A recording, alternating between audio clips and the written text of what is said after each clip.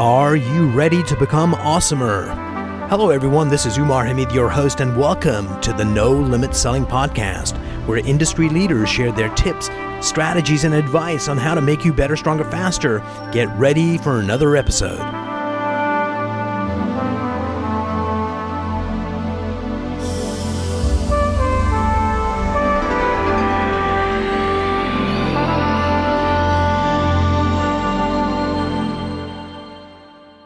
Today, I'm privileged to have Leah Caplanis, the CEO of Social Sparkling Wines. Leah, welcome to the program. Thank you so much for having me. It's so brilliant. We met at a Tony Robbins event in Chicago maybe 2-3 months ago. What made you decide to go to a Tony Robbins event? Was that your first or had you been before? That was actually my first, and I really hadn't been exposed to him that much, except by a lot of people that I respect had been exposed to him and told me that it was life-changing. So when he came to town, I thought, this is my time. Brilliant. And so how did it match up with your expectations? And what was the main thing you took away from that 3 or 4 day experience? Yeah. So it completely exceeded my expectations.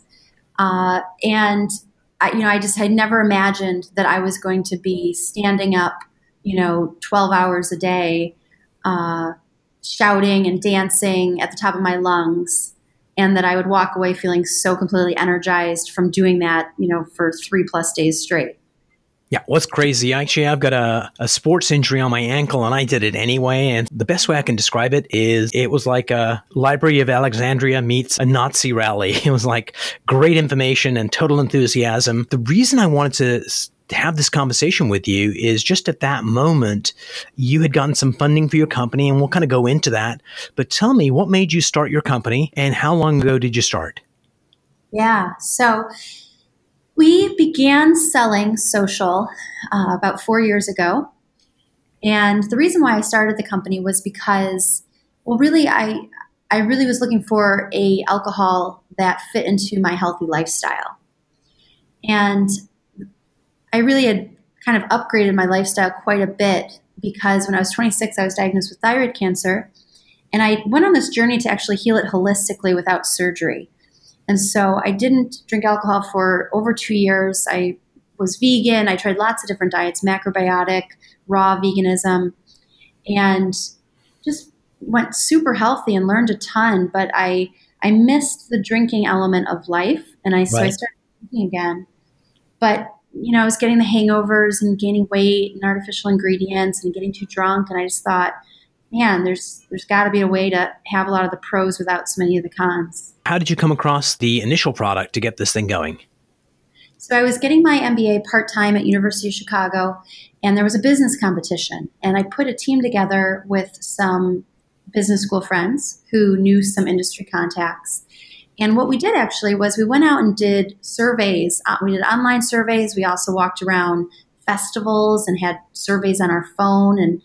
And we did surveys as to what people were looking for, if they were health conscious. What do they like about the alcohol options today, what they don't like.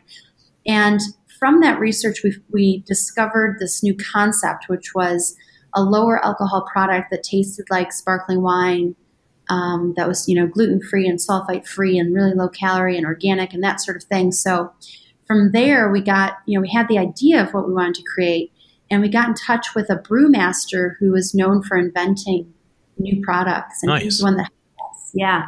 When you started the company, how many people were involved, and what was the first 6 months starting from ground zero and making this happen? Yeah. So ground zero was really me plus 3 people.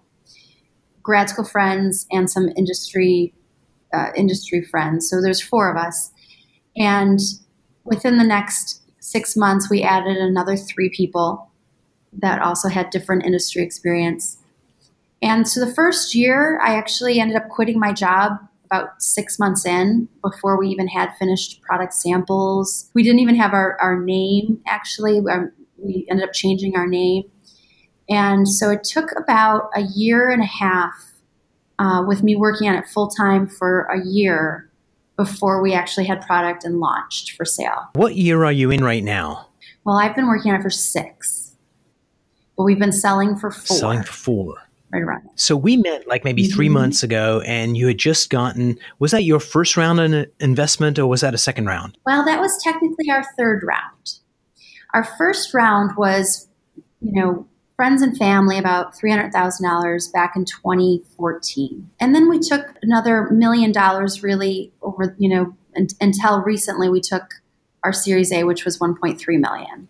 Nice. So tell me about your journey as a leader, because, starting with 4 friends, that's, one level of leadership. But as you start adding employees and processes and structure, what's that journey been like? It was actually a lot easier working with younger people and sort of me being the declared leader than it was at the beginning. At the beginning with the 4 of us, because what I tend to find is that, one person is really all in and is really putting in kind of most of the time and energy. And so at the beginning, I was being a little bit slowed down by waiting on people who had full-time jobs, who weren't, who just had different priorities in life. Within really the first 6 months, we ended up telling one person, hey, you can stay on as an investor, but, you're not going to be working on it because it's slowing us down. And so I really had to assert my leadership and become a much larger player. Even though I was technically the CEO, we were sort of splitting everything 25, 25. And that really wasn't fair. And so fortunately, everyone pretty much agreed, and they were very reasonable. And so we're all still friends. We all and we're still working with the other 2 people today. And so then after that, I started recruiting interns. And in Chicago, there's so many undergrads that have interns. So I actually had 17 interns was my first group, and they only worked 10 hours a week. And they were international students. But I basically spent the day going one to the next, giving them tasks. And that's kind of how we built the infrastructure of the company. Brilliant. Is there one intern that really stood out? Yeah, well, since then we've had over 200, because basically every semester we have another flock of interns. 3 of them we've hired full-time. So right now we're going to be at eight people full-time, and 3 of them were interns. But yeah, there's been so many great people, and a lot of them, stay on for 6 months or 8 months, or go off and get really great jobs. So we've had so many that have been great. There's a guy that you probably have never heard of because he's before your time. There was a guy called Chuck Barris, and he had more TV shows on TV at one point than any of the networks. He had the Gong Show. I think they've tried to reprise it recently. And the reason I mention it is his entire staff were high school students, whereas the rest of the networks, had professionals, college grads, and older. And it was something about that young spirit that they were too, quote unquote, dumb to know it wasn't possible. So they went in and made things happen that shouldn't have been possible, all because they had the enthusiasm and the trust to do so. Yeah, they're living without fear because they haven't been told how hard it is or how competitive or this, that, or the other. They just simply do it, and that's what business is kind of just getting a lot of tasks done, checking things off your list, and before you know it, you have a processes and a business and product and everything. Tell me about the first few customers that you brought on board, and what was that conversation like to get them to try something new? Yeah, so I think one of the keys to our success was that I tried to make it as tangible as possible from as early on as possible. So at first that meant just getting pictures, like graphic design of our brand, of the cans that we were going to create. And it took many more months before we actually printed cans and did the production run. But I was able to show, like Mariano's and Whole Foods in Chicago, here's an image of what these products will look like. Here's a photo collage of kind of our customers and our brand personality. Brilliant. And then samples of the product, even though they were in unmarked plastic bottles, just showing them that, and it brought it to life for them. Isn't that brilliant? I mean, just getting them to see the picture, feel the picture is just a brilliant way of getting them to come on board. There's this concert hall here in near the DC area. It's called the Stratmore. And I met the executive director, and they had the architect's drawings of what this thing was going to look like. They got two of the theater chairs. And do you remember they used to have these plastic cones in record stores when they had such an animal that would just beam the music down to the person underneath the cone? I think so. So they got two seats so couples could sit there. They had an artist rendering of what the concert hall would look like, and they piped in classical music. So they gave them the full experience of this is what we're building. And they raised $100 million by getting them to have the experience before it was ever a reality. And it sounds like you did a similar version of that.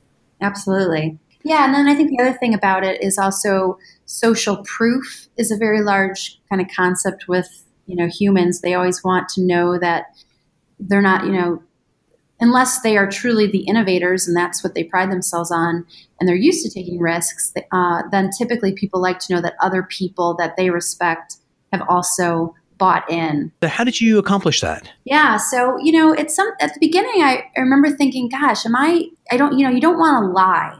You don't want to lie at any time. Right. It's a small industry anyway, and it's just not good business or good life practice, I think. But you can definitely say things like, I had a conversation with so-and-so and they seemed really interested. Or, we're moving to the next step on this, or, something to kind of illustrate that you are at least in conversations with successful, competitors or colleagues. It's kind of like name dropping, it works. Brilliant. Leah, you've had to make probably some significant decisions, probably thousands of decisions since you started. Can you tell me about one of those decisions that perhaps, you weren't spot on, you were wrong, and, how you figured it out and how you learned from it? Because, as a leader, a lot of leaders are afraid to make mistakes. So how do you kind of learn from a mistake and grow your organization? I think one of the biggest mistakes I've made was with hiring. I hired someone who just, wasn't a great fit. And, it's like the least fun thing to let someone go or to fire someone. Definitely. So, what I learned from that was, I have my sort of minimum requirement for what I do when I hire someone now.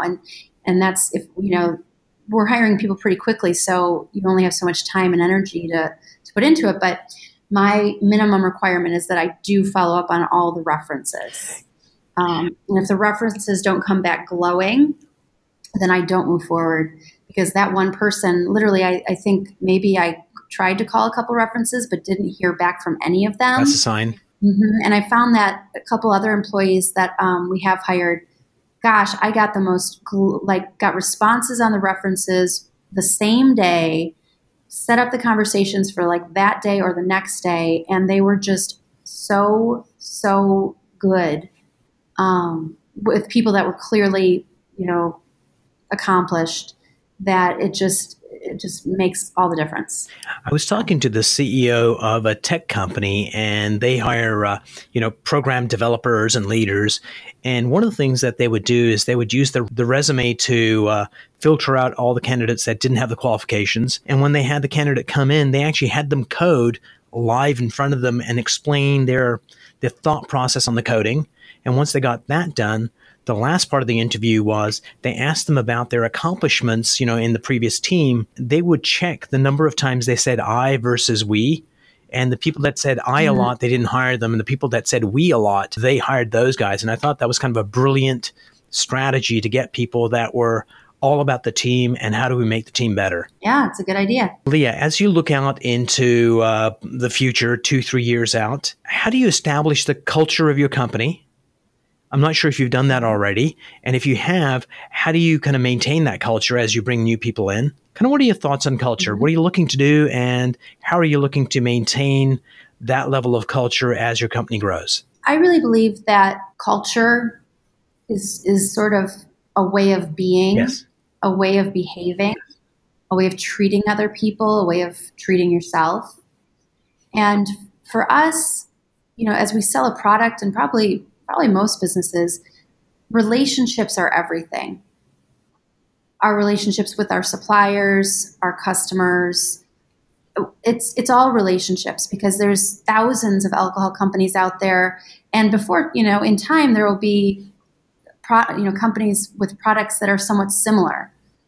But what we have that is different is we have relationships with people that make us successful on a daily basis. So suppliers who, go out of their way to get us ingredients or to produce for us when they've got, 10 different companies that want them to produce. And so then because of those good relationships, we then deliver to our customers on time to make their lives better. And then we have good relationships with our customers.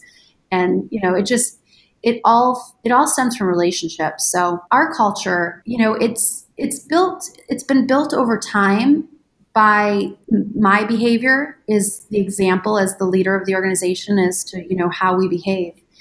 And one of our key elements in our culture is that we don't talk negatively about people. Brilliant. About each other specifically, and not even about people outside of our organization. So if someone starts saying, oh man, this supplier is late on this, what an idiot. Say, no, these are our teammates. How can we communicate, give them what they need so they can do a better job for us? And so we just, if things are getting a little too tense inside, I'll do things. I'll turn on music. We'll dance it out. I'll light sage and walk around the office. We'll go for a walk. We really try to keep it positive and light. And, if we can tell someone's angry or feeling stressed, we address it and we try to make a joke, that kind of thing. So going back to Tony Robbins, what you're really doing is kind of impacting their state. Let's get you back in the state that you need to be in to find a solution. Exactly. Changing your physiology, changing your body, moving your body, putting on music. It's exactly what we try to do.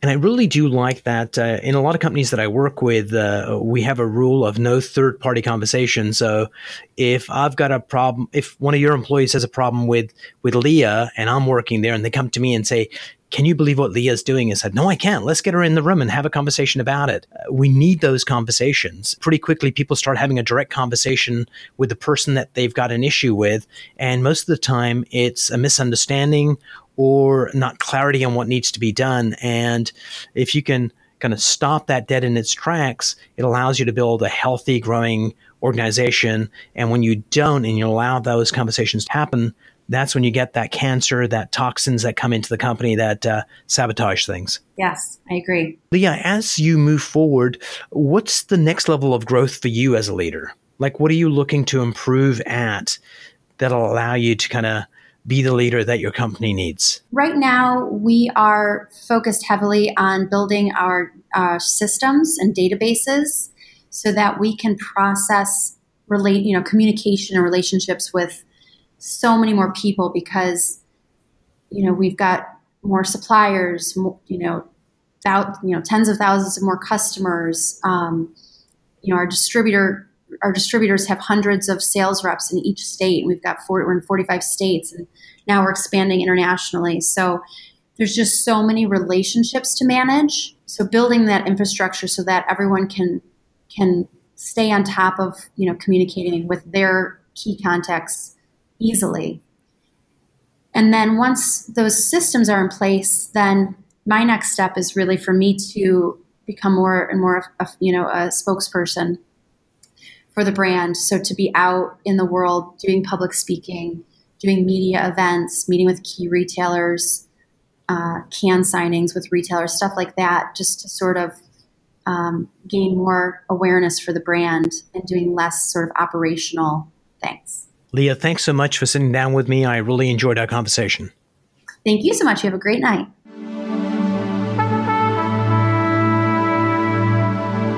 If you enjoyed this episode, please go to iTunes and leave a 5-star rating. And if you're looking for more tools, go to my website at nolimitselling.com. I've got a free mind training course there that's going to teach you some insights from the world of neuro-linguistic programming, and that is the fastest way to get better results.